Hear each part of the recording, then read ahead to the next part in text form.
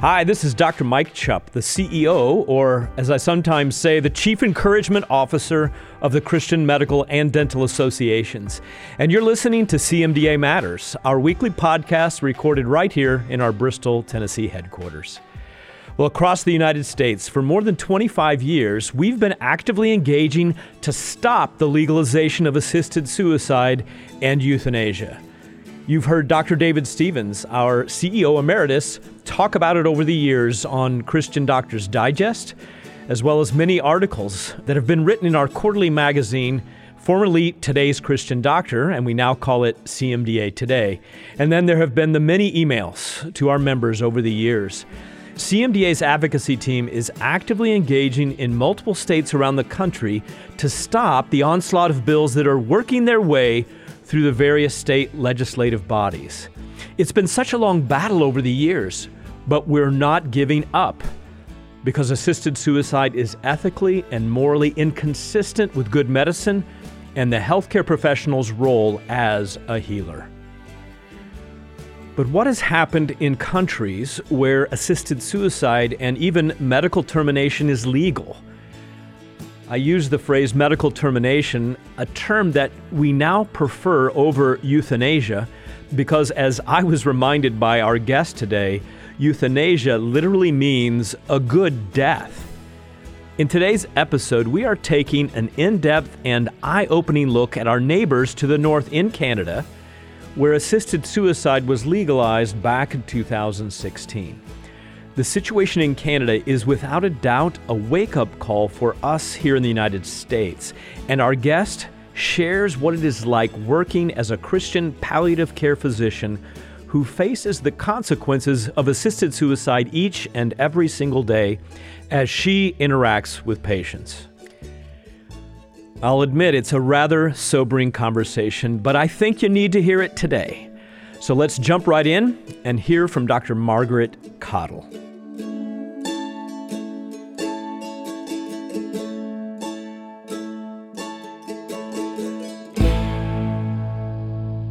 We want to welcome you today to CMDA Matters. And before I tell you about our special guest today, all the way from Canada and British Columbia, I wanted to set the stage for why we have invited Dr. Margaret Cottle to be with us and the subject that we've chosen today. With me today is Dr. Jeff Barrows, our Senior Vice President of Bioethics and Public Policy. And I wanted Jeff just to explain to our listeners why at CMDA, with the help of Alliance Defending Freedom, we decided to sue the Department of Health in the state of California under the title of Bonta. Yeah, Mike, thanks for having me, and I'm glad to be here and talk about this. I think it, first of all, is important for our members to get a little bit of background on what's been happening in California. In 2015, California passed the End of Life Options Act that, in essence, legalized assisted suicide. And initially, the state had put in place a 14-day waiting period and also, fortunately, some significant protections for healthcare professionals that might not agree with participation in assisted suicide. But unfortunately, the state in the last year has revised that statute. They just passed an update to the End of Life Options Act earlier this year. Among the things that they did in this revision is to shorten the waiting period from 14 days down to 48 hours, which, of course, we were not at all happy about. But more importantly, all of the previous conscience freedoms protections that were in the law have been completely removed. And the way the law is written now, it forces our members, even if they conscientiously object to assisted suicide, it forces them to engage in 3 different actions surrounding assisted suicide. The first is that if a patient comes into their office and says that they would like to request assisted suicide, the law mandates that that physician document the date and the time of the request, and that automatically then begins the 48-hour clock that the patient has to wait.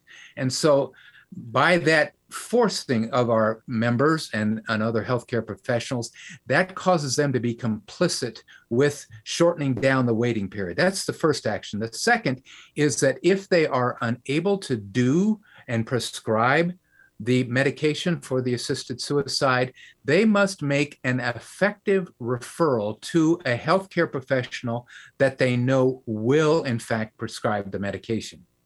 So that is a second way that they become complicit with the evil of suicide. And the third action that they engage in is that they are forced to provide information to the patient on the assisted suicide and how it's going to be carried out, even though they will not be doing it. And again, even though they have a conscientious objection to it. So it's because of those new three actions that our members are going to be forced into engaging that we decided to file a lawsuit that's entitled, as you said, CMDA v. Bonta. Ra Bonta is the Attorney General of the state, and we're very thankful to ADF as representing us in this case. Well, I suspect, as you do as well, that many of our listeners are not aware of those changes in California law. Certainly those who live in other states in the Midwest, the East, maybe not aware. But we felt that these were some egregious changes putting upon our members, forcing them to be complicit, as you've explained so well.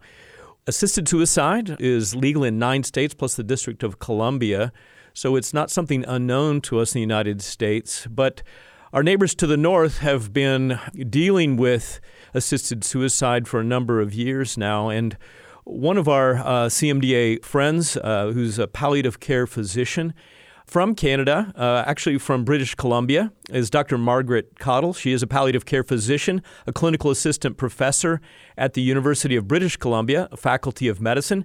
She speaks internationally about end-of-life issues as well as palliative care. She's addressed members of the Canadian Parliament back in 2006 as well as 2017. Her husband, Dr. Robin Cottle, is an ophthalmologist. The Cottles have 2 grown children and 4 wonderful grandchildren. So welcome to CMDA Matters today, Dr. Cottle. Thank you very much for having me. Well, Margaret, could you tell our listeners just a little bit about your own history and how you became so intimately involved there in British Columbia in the battle against assisted suicide as well as medical termination? Yes, I think we need to be very clear about our terminology. We are talking about physicians, and I don't call us providers, as you saw from my article recently, yes. That as professionals, that we are being asked to participate in or sanction the medical system killing one of our patients. And that is what is happening. So yes, we are dealing with that. I had a very good experience in medical school, but as you know, I graduated quite a long time ago, and there was no palliative care at that time. There was no thought about anything in terms of medical termination or assisted suicide. It was all about suicide prevention. And as I went through my medical career, I found out about palliative care after I'd been out of medical school for about 10 years and was so delighted to find a discipline that was interested in whole person care. It was something that I had felt was missing in medicine in general. And as you know, in palliative care, we talk about total pain, pain that involves the spiritual aspect, the social aspect, the psychological aspect, in addition to the physical aspect, and how it's very hard to get one of those pains under control if the others are not addressed. One of my colleagues actually added bureaucratic pain to it as well, for the waiting lists that we have in Canada, or for all the insurance mess that you have in the US and other places. So I think this idea of total pain really, and addressing the whole person, as a Christian, that just made my soul just light up that this could be something that I could be involved in. In medical school, I used to get in trouble because when I was asked to present a patient, I would say, wow, this person actually is a Holocaust survivor. And my professor would roll his eyes and say, just the facts. What's the blood pressure? What did you find on examination? And I felt intuitively that those other things were just as important in the health of this person. And so when I found palliative care, I was so excited. It was in the early days of palliative care. So all I had was 1 month training from Dr. Mount and his team in Montreal. And then I went home to Halifax, where we were living, for my husband's residency. And I was on call the first weekend I was home. And one doctor was away accepting an award, and the other one was out on his sailboat, and I was it. So I learned as I went along, and it was so exciting in the beginning of palliative care to be able to bring something new to patients and to their families, to say, we're here for you. We understand all about this. We have ways of helping you to stay comfortable, and we have ways of supporting your family, of dealing with all these different kinds of pain, and integrating your care. And even the spiritual part of it was an accepted part of medicine. And that was just wonderful. However, there are hard cases in palliative care, as in all of medicine. And I would be untruthful if I didn't say that there were some times in my practice where I was just waiting for someone to die. You know, there are cases where it's hard to control symptoms. It's a lot better than when I started. Now we have many, many more tools than when I started. But those hard cases caused people who had a different understanding of what it means to be a member of the human family to have different ideas about what would be a quote unquote solution. That's a great introduction, Dr. Cottle, to really an important question I wanted to ask, and that is, where do things stand now legally in Canada with respect to both assisted suicide and medical termination, since it's been legal for some period of time? Yes, we have had these things legal for 6 years now, just over 6 years. And at this point, we are close to having 1 in 20 deaths in Canada from medical termination. Almost no one chooses assisted suicide. You can access that. You can take pills if you wish, but you need to have someone watching you while you do that. So most people prefer to just have the lethal injection. And it's a lot more certain that it's going to happen. And it also removes the patient from the equation a bit more. It's almost as though, well, this is just another procedure that I'm submitting myself to. I'm not actually making the decision. It's quite interesting that in jurisdictions where there is only assisted suicide, although the raw numbers have increased, the percentage of deaths have usually stayed between 0.2 to 0.3% of overall deaths. In Canada, as I said before, within 6 years, we're up to almost 5%, or 1 in 20 people.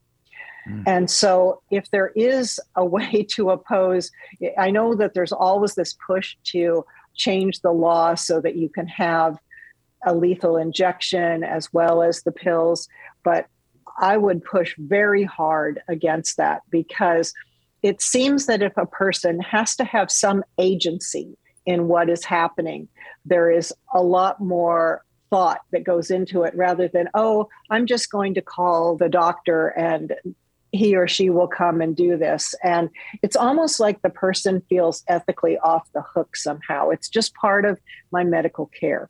And that's something that we really need to fight back against. Originally, when the law came in, there was a 10-day, what they called reflection period. We tried hard to get conscience protection for physicians in the actual law. It was not in the law, it was only in the preamble. And we have had a number of jurisdictions where the things that are happening in California have happened to our members. And you can lose your license in those provinces if you don't provide that information. There is a push as well right now by what I call the medical termination evangelists to make it so that it is a requirement for physicians to inform patients who might qualify that this is one of their options. At the moment, the law has been changed about a year ago. There is no requirement at all for any reflection period. So technically, you could be diagnosed with terminal cancer in the morning and have termination, if you could get through the paperwork, by the afternoon with no chance for reflection. At first, the law said that you needed to have a condition that had a reasonably foreseeable death. There wasn't a number of months in it, but that was challenged in the courts and was lost in the courts, and the federal government decided not to appeal it. So they had to rewrite the law. And so now what we have is sort of a two-tiered system, that someone whose death is reasonably foreseeable could have a same-day termination, and someone whose death is not reasonably foreseeable, the Supreme Court decision said that it had to be irremediable, grievous, that kind of thing. But they didn't define that. And it was only as it applied as to the person feeling that it was grievous and irremediable and caused intolerable suffering. And it could be a disability under the Supreme Court decision as well. It didn't have to be an illness. So what came in was that if you had all those things and you could be thought to be terminal very soon, you could get it immediately. If you did not, let's say you had diabetes or you had rheumatoid arthritis or chronic kidney disease or any of those things, then you had to wait 90 days. And you had to have a specialist who was familiar with your condition or your situation sign off that you qualified for the irremediable part of it. Now, this is a little bit disconcerting because referral in Canada can sometimes take you months and months, up to a year to get a referral, whereas you can be gone in 90 days. And then the other thing that was brought in by the newer law is that if you would qualify for euthanasia or MAID or medical termination, if you would qualify for that, that you could, even if you lose capacity, it could be carried out on a date in the future that you have determined, even if you have lost capacity, because you did agree to it or ask for it before you lost your capacity. And there's this little thing in the law about, well, if the person is fighting you when you try to do this, that you're not supposed to go ahead with it. But, you know, that's kind of sort of useless, really, in a way. And so right now what it is that you have to only wait 90 days, whereas if you have some other kind of a serious illness that you don't have to wait.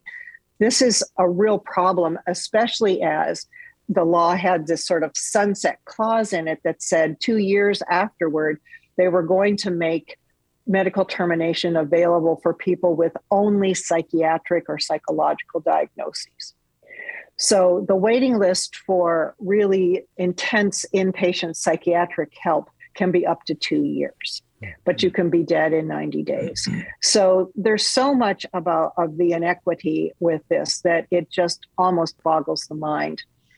The other piece to this is that when medical termination was legalized, was taken out of the category of murder, which it was before, and legalized, it became part of the right of a Canadian to have access to this.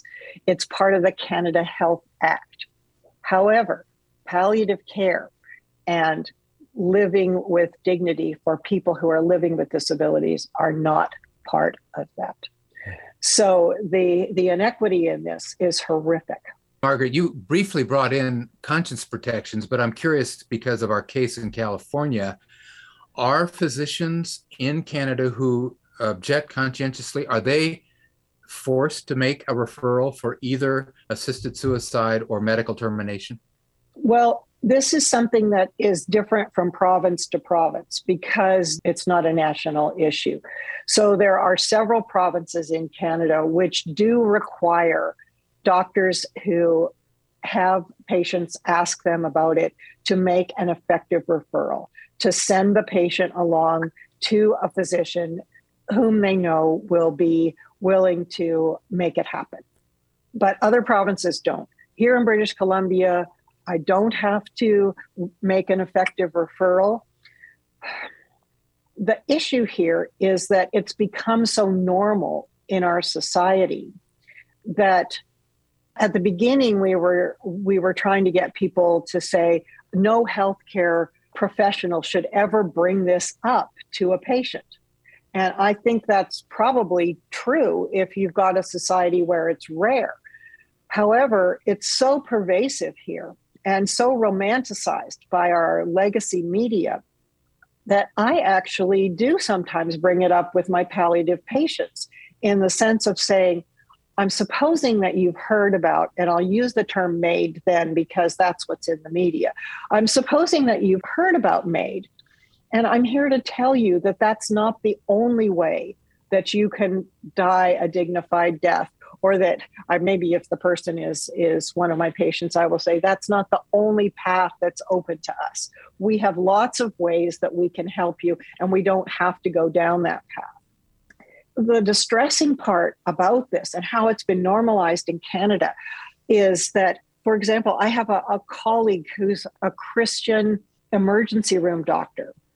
And one of his colleagues said to him, I think all of us in the ER should become certified as MAID assessors so that if someone comes in who's just had a stroke or something like that, that we can do the first assessment when the person comes in, and then we can call the MAID team down, and the person doesn't even ever have to go home or be admitted to hospital if that's what they really want.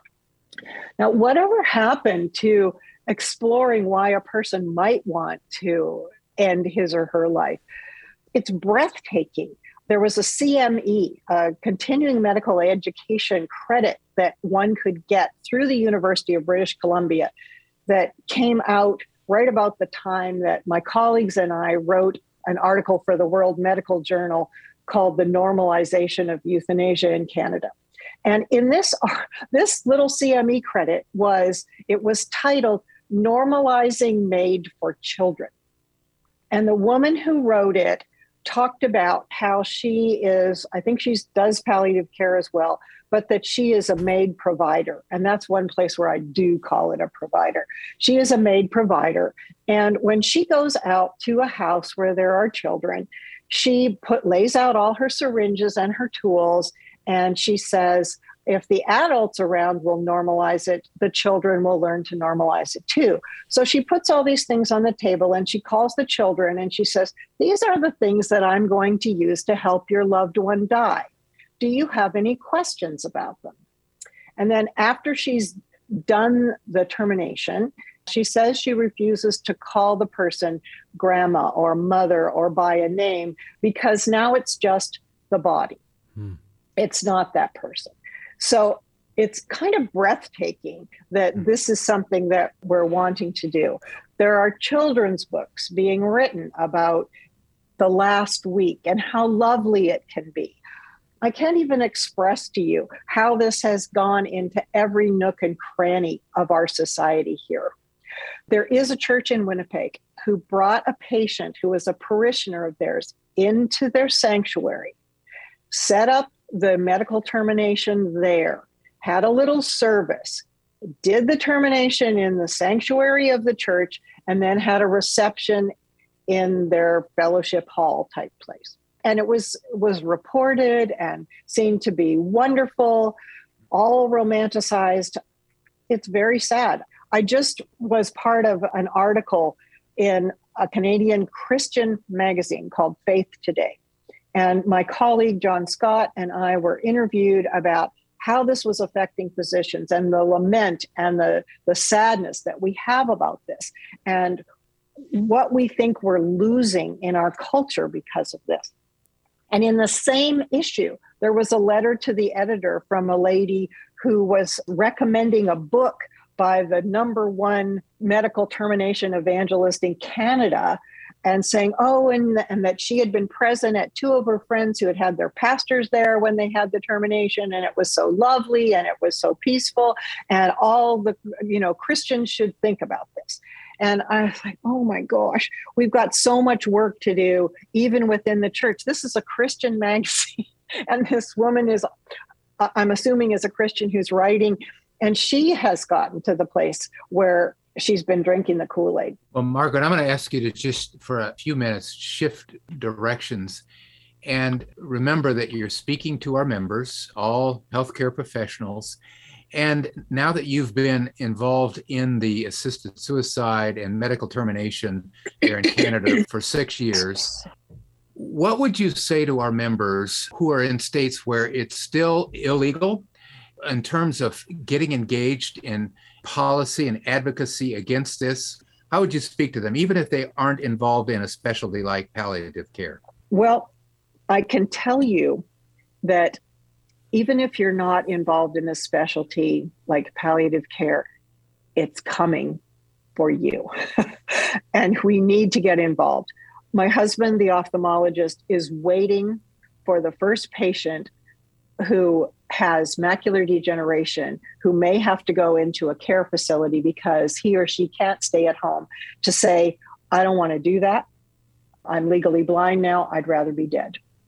So this idea that somehow our specialty is going to be insulated or isolated from it, it's just not going to happen. All of these chronic conditions, there's not a single specialty or subspecialty that doesn't have a chronic condition associated with it. It's also being introduced for children here in Canada at the end of that 1-year waiting period. It looks like it's going to come by advance directive at some point. So everybody's going to be involved. I think this is a fight for the heart of medicine, and we all have to be involved. Even if the only thing that you do is to stop saying PAS or stop saying euthanasia and say medical termination and assisted suicide, so that you do that Alexander Solzhenitsyn live not by lies, that you actually stand up with your colleagues and you say, this is not a great idea. Maybe even just saying some of the things that I've shared about what's lost in this. That could be something that could be helpful. I can tell you from personal experience that CMDA runs an excellent media training. Sign up for it. It's really worth it. And it can help you even if you're just talking to people in the doctor's lounge. It can help you in speaking to your church. I know that this is a difficult topic and that it has a lot of nuance in it. But from what I've been telling you and what I've experienced, you can start in your own church and make a big difference. I have spoken sometimes after it was legal in Canada about the dangers and what we can do as church members. And I'll get someone that'll come up to me afterward and say, wow, that really sounds terrible. I hope we never get that in Canada, when it's already legal here. So people don't understand what's happening. We read we had a book study at our church last summer with Carl Trueman's book, talking about the rise and triumph of the modern self and the things that he talks about in that book. And the very highly educated people in our congregation didn't believe some of the things he was saying. And it took the doctors in the group saying, yes, this has been here for a long time. And we have been seeing this. So just speaking up, even if all you're doing is asking your church to pray, those things are very, very important. Start with the people that you're comfortable with. I mean, you don't have to go on MSNBC and state your views as the place that you start. Starting with your own family, starting with inviting somebody like me. I do everything for free and I can Zoom in any place. If it's maybe you've got a group practice and you want me to come and talk about this kind of thing, I'm happy to do that. There are other people in CMDA that are happy to do this kind of thing. Get yourself informed. Have a few good talking points about it. The CMDA idea of what's your elevator speech? You've got 30 seconds. What do you say in those 30 seconds? How can you be winsome? How can you ask a question, as Dr. John Patrick would say, instead of making a statement? I think those things are important. The other piece to this is that the Hippocratic tradition, to me, is like an old growth forest. And you can easily get rid of it, but you don't get it back. Mm-hmm. And as Margaret Somerville has kind of paraphrased me, she said, we are just as responsible for our metaphysical environment as we are for our physical environment. And I think that that's what we're passing along to our children. It's going to be how our children and our grandchildren die and how they live and what kind of a society they're a part of. And all of us need to be involved in that. And so recruiting people into that kind of a situation by just helping them to get informed within your church. If you don't feel comfortable doing it yourself, get somebody to come and help you. There's lots of resources that are out there that can help you with that, but don't stand by, because you'll end up with what we have here in Canada. Yeah. And definitely fight against medical termination in terms of lethal injection. Do not go down that road. Every jurisdiction where that has been the way that things have come in, it's been exponential growth instead of incremental growth. Well, Dr. Cottle, we've run out of time today on CMDA Matters. Well, you've given us a lot to think about.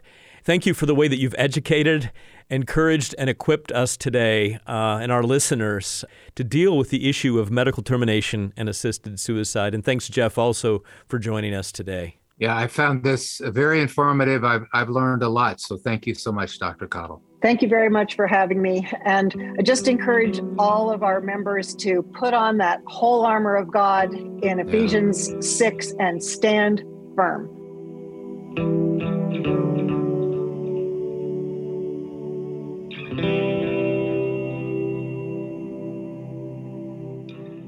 Well, after listening to the passion that Dr. Cottle has shared with us today, I'm even more certain that God has called us to stand strong and courageous against assisted suicide.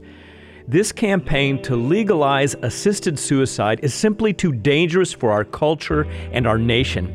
It's not about giving patients the right to die, but it is about giving healthcare professionals the right to kill.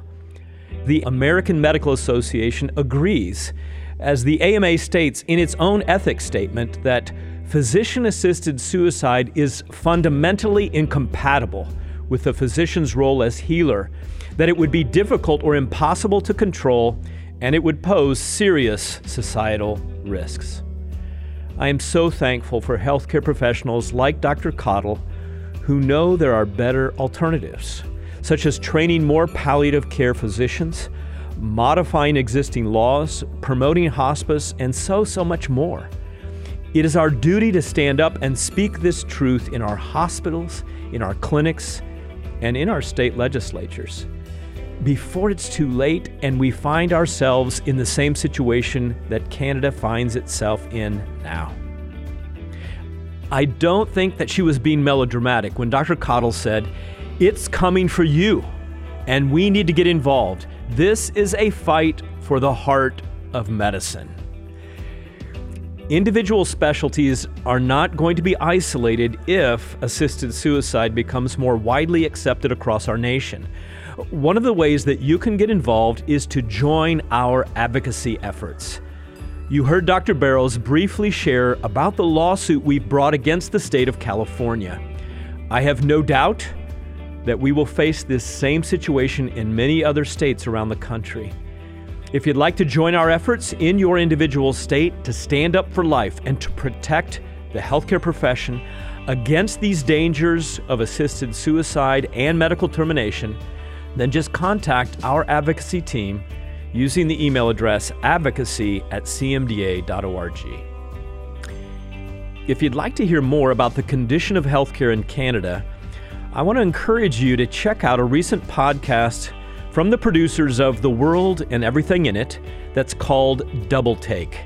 Episode 2 of this podcast series is called A Well-Rounded Fear, and it shares the story of a Canadian physician who felt so threatened by the laws in his own country that he fled to the United States in order to ensure that his right of conscience would be protected. You'll even hear a familiar voice when you listen. as Dr. Jeff Barrows was interviewed for this podcast as well.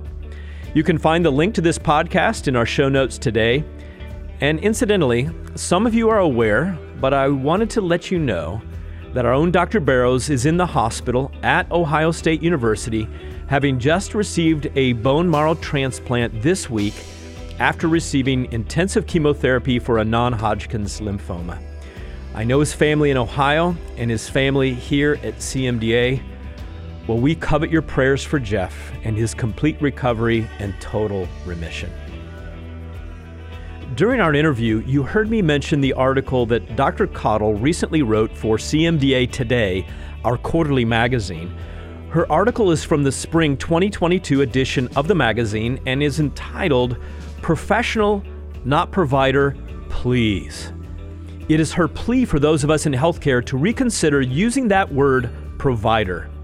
We are not healthcare providers, we are healthcare professionals. The word provider has become a common term in our profession, but it actually weakens our Hippocratic tradition and turns patients into consumers of the healthcare services that we offer. It encourages our patients to think that they have the right to come to us and receive whatever treatment that they want, as though we were vending machines. I know that it may seem like a small distinction, but it is permeating the moral and ethical issues of healthcare in today's environment. I've committed to removing that word provider from my vocabulary, and I hope that you will too. You can check out this article and others from the magazine at cmda.org/CMDA Today. For those of you who'd like to learn more about assisted suicide and its dangers, our ethics statement on physician-assisted suicide is available for you on our website at cmda.org/ethics. And there are several courses in our CMDA Learning Center about assisted suicide that you can take advantage of too. All the courses in our Learning Center are free for our members. You can find those at cmda.org/learning. Dr. Cottle briefly mentioned Dr. Carl Trueman's book, The Rise and Triumph of the Modern Self. If you haven't yet gotten your copy of this book, now is the time.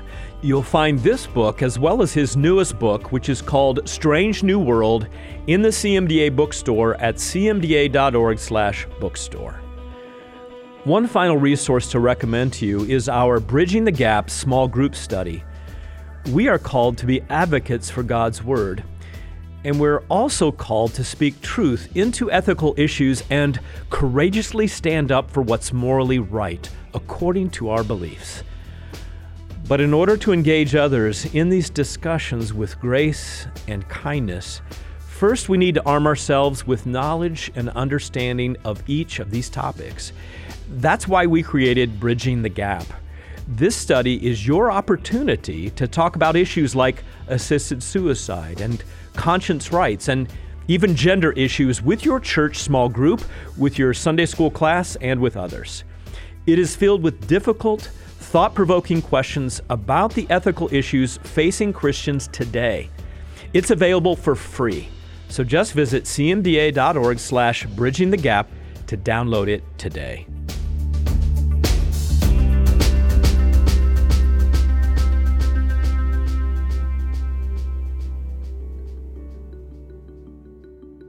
Well, that's about it this week on CMDA Matters, but be sure to listen next week for a discussion with Dr. Regina Frost Clark.